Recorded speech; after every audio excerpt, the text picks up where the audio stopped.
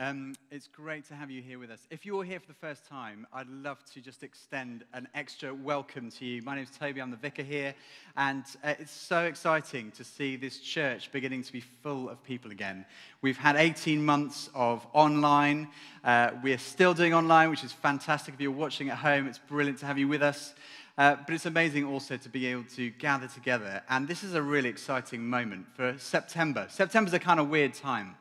I don't know how you feel about September normally. For me, it's a mixture of super excitement about what's going to be new and being absolutely petrified because I'm unprepared. Does anyone else feel unprepared for September? Anyone? Help me out here. Okay, just a few people. And I don't know what position you're in today, whether you're excited about this time or absolutely petrified. Well, what I'd love to do is to look for the next 3 Sundays. We're going to do a sort of sermon series on rebuilding the walls.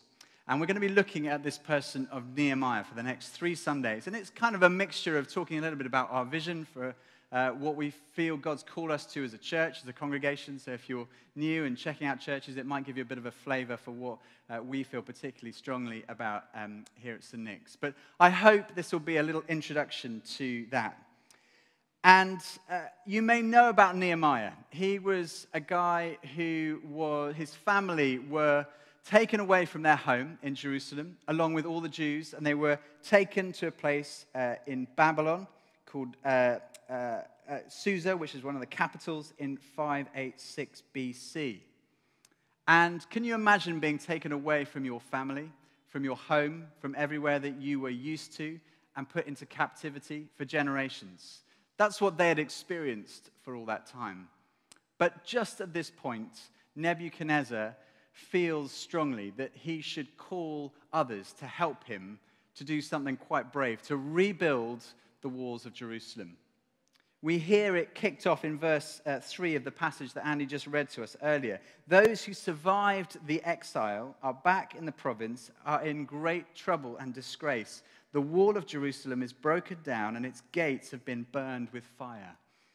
A city with no walls is not really a city at all. It's defenseless. They weren't there for decoration as they might be for today. These were for defending against those who would attack the city. The gates are burned with fire. There's no way of closing the gates. So this was a picture of absolute desolation. The walls are broken down. The gates are burned. I wonder whether you feel over the last 18 months broken down. I certainly have had moments of feeling completely broken down. There's been moments in the last 18 months when I've wept, partly from exhaustion, partly from all the other things that have been going on, partly from loss. I wonder whether, like these gates you felt at various points, burned. You've been hurt in some way. You've lost something. None of us actually is untouched by what's happened. So I suppose the question is, as we begin to start or even restart this next season, how do we do it well? How do we respond? How do we begin to rebuild the walls? What does that look like for you? Maybe rebuilding your faith. Maybe you feel like your faith is hanging by a string. Maybe you are struggling in areas of relationship and work and purpose. How do we build and rebuild the walls of our faith and of our church and of this city? Well, the answer we find in verse 4. This is what Nehemiah said. When I heard these things, I sat down and wept. For some days I mourned and fasted and prayed before the God of heaven. His answer was to pray. That would not have been my answer. If there is a job that needs doing, I want to do it. If the walls are broken, I want to fix them. If the gates are burned, I want to mend them. I'm a fixer. That's kind of what I do. In fact, that's what I love to do, find solutions to problems. I feel like that's one of the gifts that God has given me. And I do that in the house. Even, forget about wife and childcare. I need to fix a gate if it's broken, or, I need to do all these sort of things. Now, obviously, I do love my wife and I look after my kids, but the first reaction is always, let's fix this problem. I don't know if you're in one of those categories, you're a fixer. But actually, Nehemiah chooses not to fix the problem first, but to fix his attention on God first. It's kind of counterintuitive to most of us. He doesn't rush into action. He doesn't hail an Uber donkey to get to Jerusalem to fix the problem. He doesn't bring out a strategy document or do a needs assessment or a budget review. He chooses, first of all, to pray. Before you get planning, get praying. So as we begin to rebuild, I think the challenge for all of us, the challenge for myself is, will I begin this rebuilding process not with planning, but with prayer? And you might be going, well, that's great, praying. I can't remember the last time I did any of that. You would be in very good company. I think it's been very difficult to pray during lockdown. You may have had the opposite experience. I know some people have said to me, for the first time in lockdown, I've begun to pray because I've had this opportunity. I've had so much more time. I haven't got my commute or whatever it is that's going on, which is fantastic. But I think most of us struggle with prayer. If I did a straw poll and said, who here is a great prayer? Anyone? Anyone? Yeah, don't be ashamed. Don't be ashamed. Yes, okay, fantastic. We've got a couple of great prayers. But I think most of us would say, well, it's not my best thing. I'm good at other things, but I'm not a great prayer. The great news is if you're not a great prayer, you don't need to be a great prayer. You can look for a great prayer. And there is a great prayer in this passage. You can copy it. Nehemiah's prayer is fantastic. It's a great model for prayer. You may be thinking, I don't really know where to start. Well, here's a 4 tips for prayer from Nehemiah. I just want to pull out 4 things. It's a mnemonic, and it spells P-R-A-Y, pray. Hopefully, easy enough for us to remember. So the first thing is P. P is for pause. Pause. Verse 4, I sat down and wept. For some days I mourned and I fasted and I prayed. Pause. Pause to mourn. Seems a strange thing to do, the first thing to do, to mourn. But Nehemiah's first response is to mourn what he has lost, what they have lost. They've lost their city, their homeland. They've lost so much. And actually, we have all lost something, haven't we, in the last 18 months? Maybe you've lost a loved one, or you've lost your health, or you've lost your job, or maybe even lost a relationship or a marriage, or maybe you've lost financial security, or lost a sense of purpose, or a dream, or lost something and you can't quite put your finger on what it is. All of us have lost something. And don't minimize that loss. It's very easy to think, well, I've lost a little bit, but other people have lost far more. Let's not focus on me. But actually, God has got enough space for all of our losses. The question is, what do we do with that loss? What will we do with the pain that we may have experienced in the last few months? Don't dismiss it. Don't minimize it. Do something with it. Take it to God. That's what Nehemiah does. He takes his loss and his pain, his mourning, and he brings it to God. Don't pretend that you're okay. It's okay not to be okay, but seek comfort in the arms of the Lord. And if you don't deal with the pain of the past, you'll be stuck in the past. It will repeat over and over again. Now, our culture is not very good at mourning, is it? We're not very good at expressing emotion. I went to a school where quite a lot of money was invested in me repressing all my emotion for the rest of my life. And I've spent the rest of my life trying to undo that learning. How do I express my emotion? And it's not easy, is it? My wife is always frustrated with me that I can't verbalize what's actually going on. Often she'll tell me what's going on before I even know. And yet there's something quite powerful about understanding what is happening and expressing that to God. And there's a danger if we skip the morning, or at least if we try to escape it, that we fall into unhealthy patterns. Now, I'm sure many of us have fallen into patterns of huge TV consumption over the last 18 months. All the statistics suggest we have. Box sets. Anyone going to be watching Vigil tonight at 9 o'clock? That's a great one. Anyway, all of us have got these different things that we've loved to do, but there are dangerous patterns that we can fall into because of the pain we're experiencing. We go somewhere for comfort food, comfort TV, which is all fine. But actually, after a while, these things, when we felt we were the master of them, become the master of us. Drink, very obviously. Drugs, very obviously. Gambling, porn, sex. The things that we think we're in control of can quite easily dominate our lives. The place that we go to for comfort can end up being the opposite of comfort. So what do we do if we're stuck in that position? If you're stuck in that position, well, I want to tell you today, there is great news. Because if you will open yourself up to God, if you will tell him about what's going on, your struggles, your problems, he's there to meet you, to help you, and to rescue you out of that position. So don't run from it.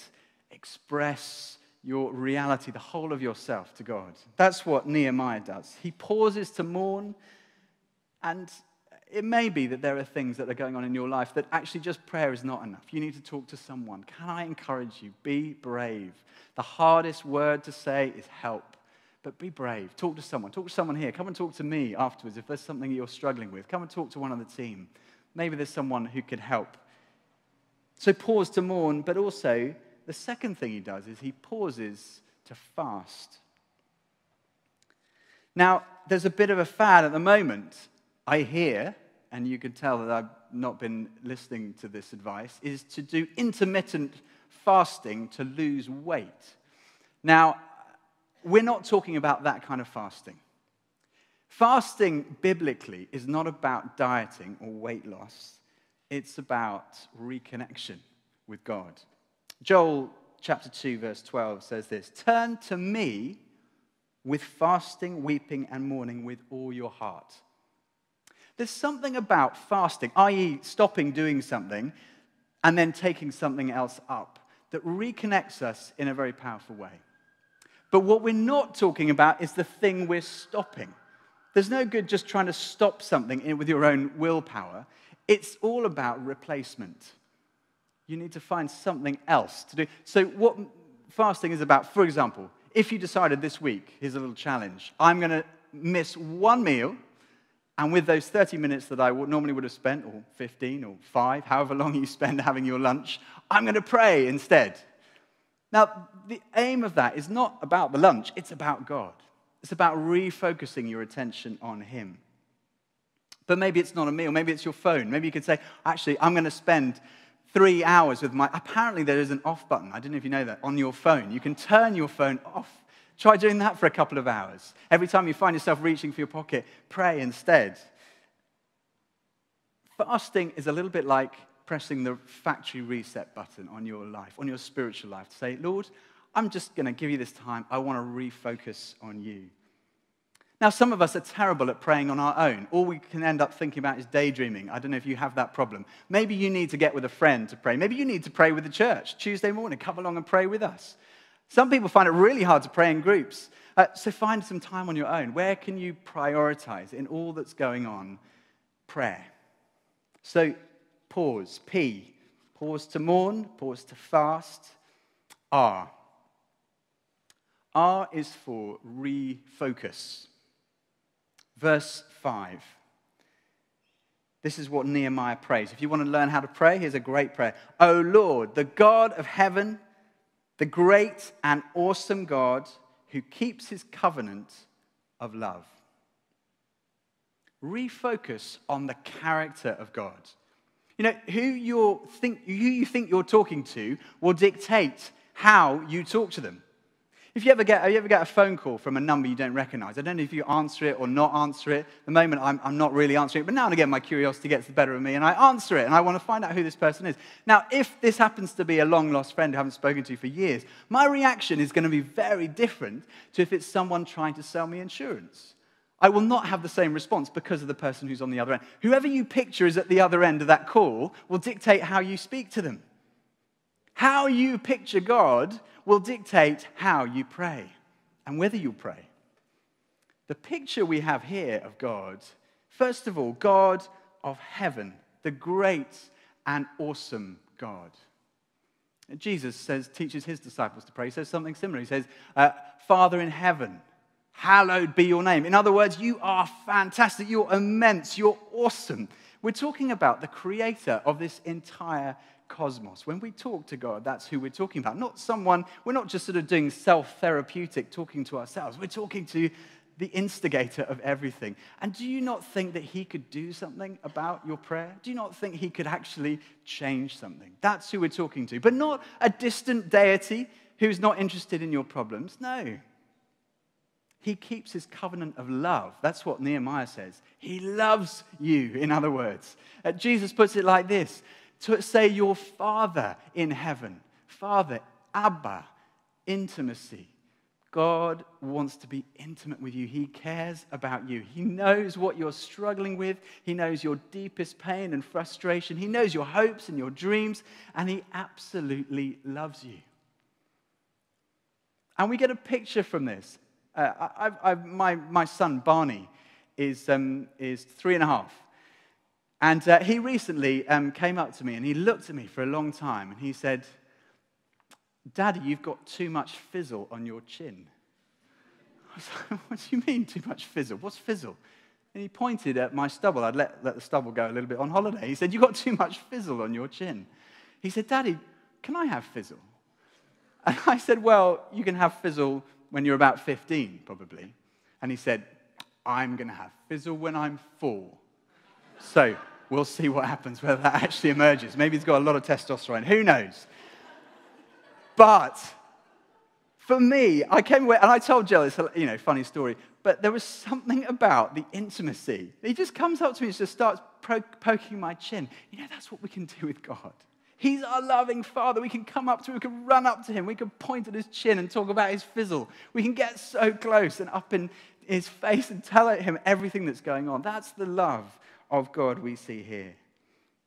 Refocus on the God who is creator and sustainer of all things, but is your heavenly Father.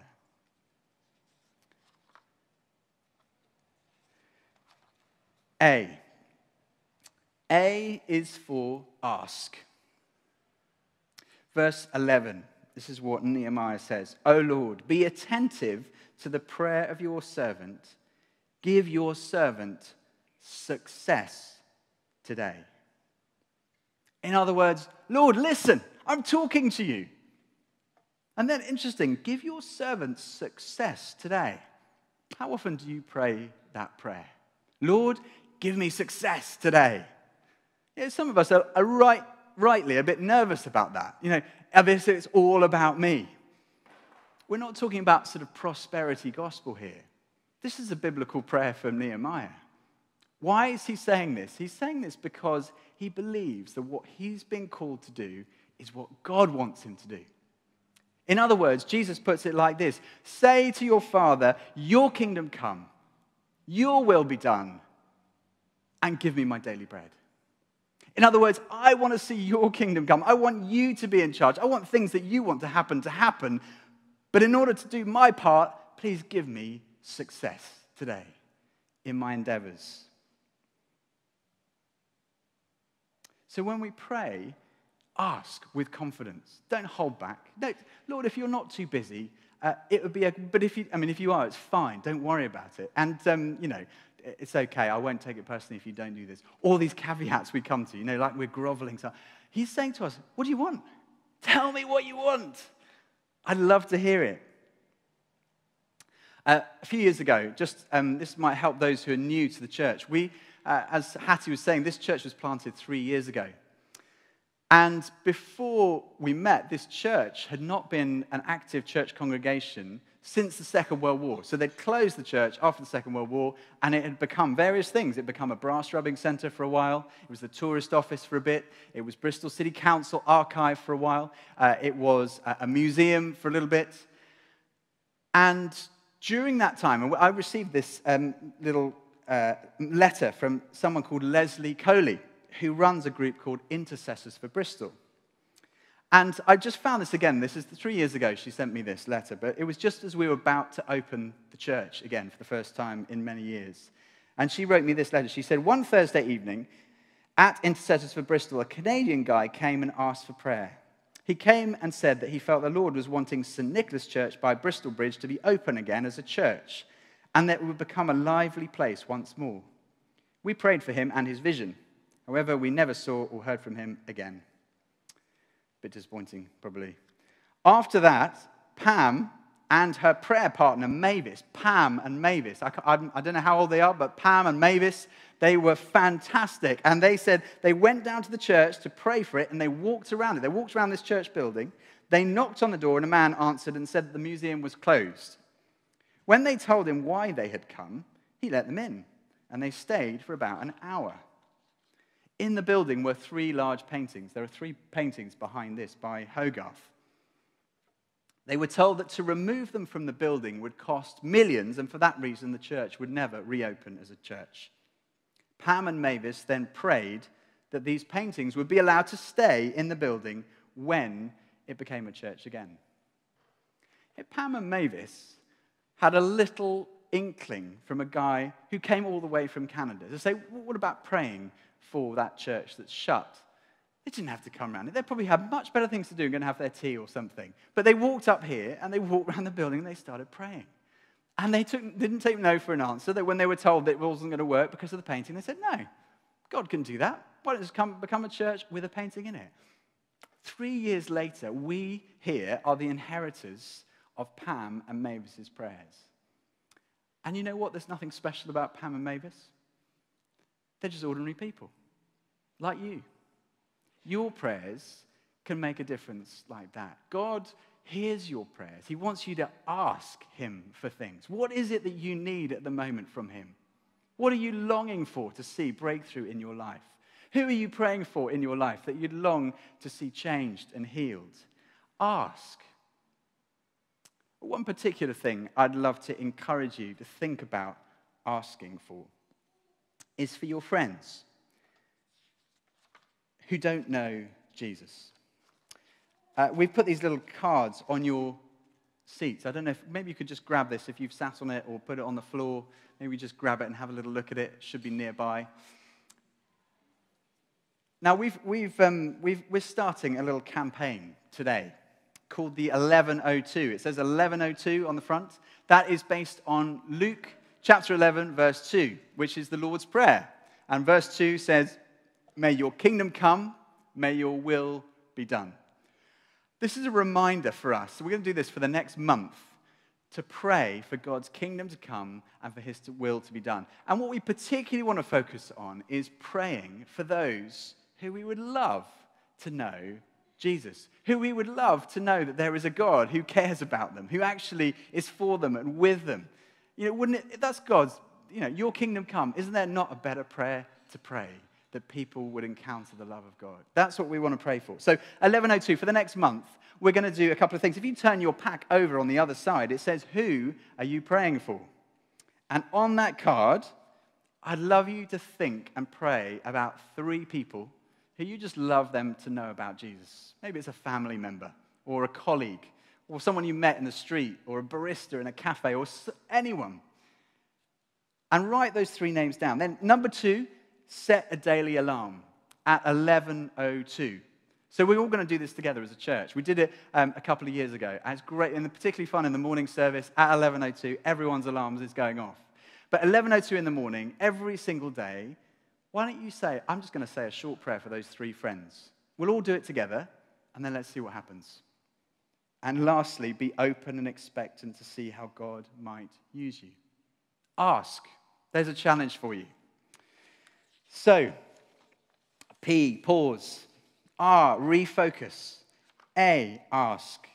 And Y, last of all, yes. Yes. God's response to your prayer may well be yes. And that's what happened for Nehemiah.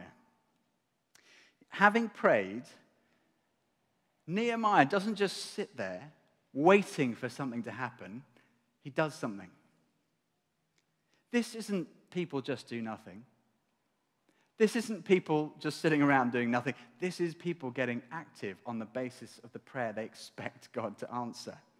You know, think of Moses at the Red Sea. He's surrounded by grumbling Israelites being pursued by angry Egyptians. And he says, God, help! And what does God say? Stretch out your staff across the water. I mean, he must have been thinking, what? Hello? There's a lot of people coming.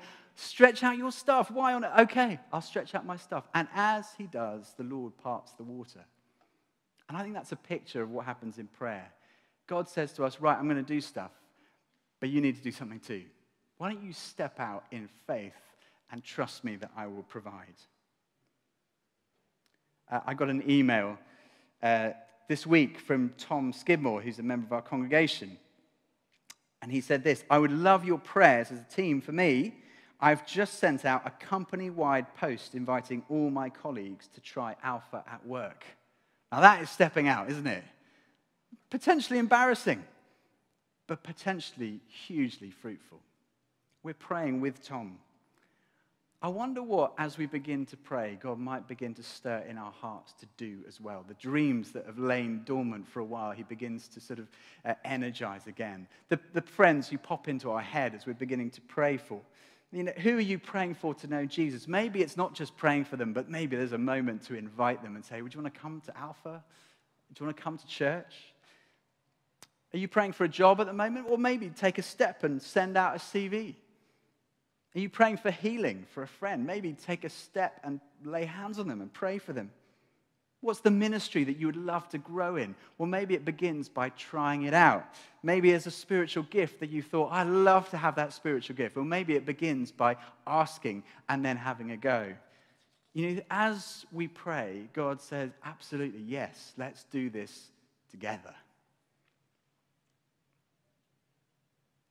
Jesus says, ask and you will receive. It's pretty categorical, isn't it? Seek and you will find. It's pretty definitive. Knock and the door will be open to you. There's not much wiggle room there. Jesus expects us to ask and expects us to seek, and we can expect to see him to answer. So how do we begin to rebuild our faith, build our church, rebuild our city? Well, the model of Nehemiah at the beginning of this amazing book, which we're going to carry on looking at, is first of all to pray. Pause, refocus on the Lord, ask him for what you need, and expect him to say yes as we say yes to him. Let's pray.